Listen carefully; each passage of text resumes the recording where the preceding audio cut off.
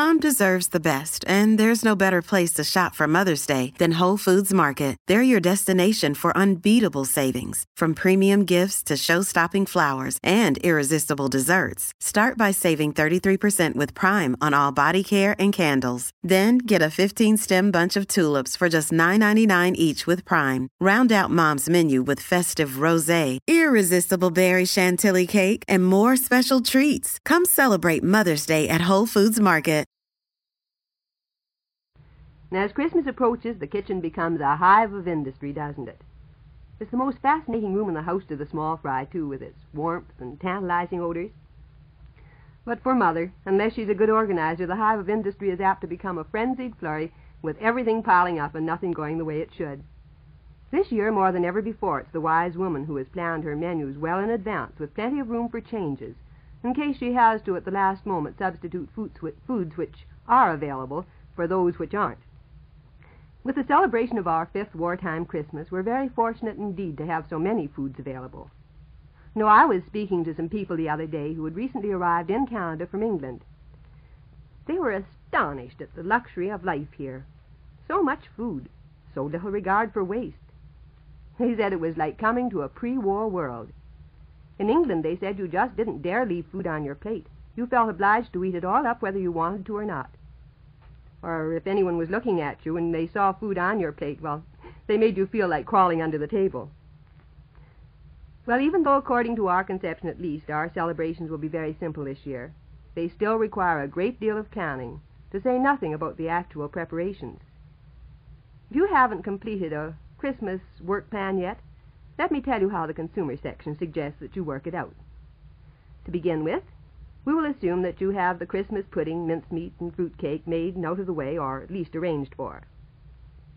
Now, why not consider the whole Christmas weekend in your meal plan? Choose those menus for which a great deal of advance preparation can be made, and which are elastic enough to take care of any unexpected guests. A buffet-style supper Christmas Eve is ideal, and easy to arrange, with everyone helping himself. A pass-around fireside tea on Christmas evening is also easy on the hostess, and people usually don't require a substantial supper after a Christmas dinner. We've found that it helps considerably to take stock of your shelves, check your staples, and order anything you need a week before Christmas. That would be by next weekend, or at the latest, by the Tuesday before Christmas.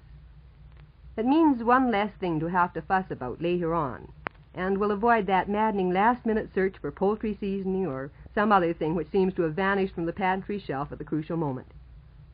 You will have probably also placed your turkey order, or your chicken or goose order, whatever it is you're serving for the main course, by next weekend, or will be doing so the first of the following week. Other things which can be crossed off the list early are cranberry jelly. You can make it, pour it into sterilized molds or glasses, and store it well covered in a cool place until needed. Cookies which store well, salad dressings, and so on, can also be made in advance. But I don't have to warn you to hide the cookies well, or they may disappear before the required time. Here's an elastic sort of schedule for Christmas week. Monday should really find you with the details of your week and menus completed, your final shopping list made out, and everything under control. Tuesday, you might complete as much of the shopping as possible, leaving only the perishable foods to be picked up later in the week. Wednesday should see the last of the baking completed. Pastry for mincemeat, tarts, cheese straws, etc. can be prepared, wrapped well in wax paper, and stored in the refrigerator, ready to be rolled out and baked at a moment's notice. Thursday, the bread for the stuffing can be prepared. Friday, you can wash the salad greens, prepare the celery, make your carrot sticks, etc., and put them in the crisper in the refrigerator. Or, if you haven't a crisping compartment, a kettle or roaster with a tight-fitting lid may be used and stored in the icebox or a cool place. It will do the crisping job very, very nicely. The turkey, goose, or chicken may be stuffed Friday also, though some people prefer to leave that for Christmas Day, since it really tends to make the dressing a bit soggy. Some pudding sauces may be made the same day or the day before Christmas. Choose one of these that can be made the day before, and so eliminate one more last-minute job if you like.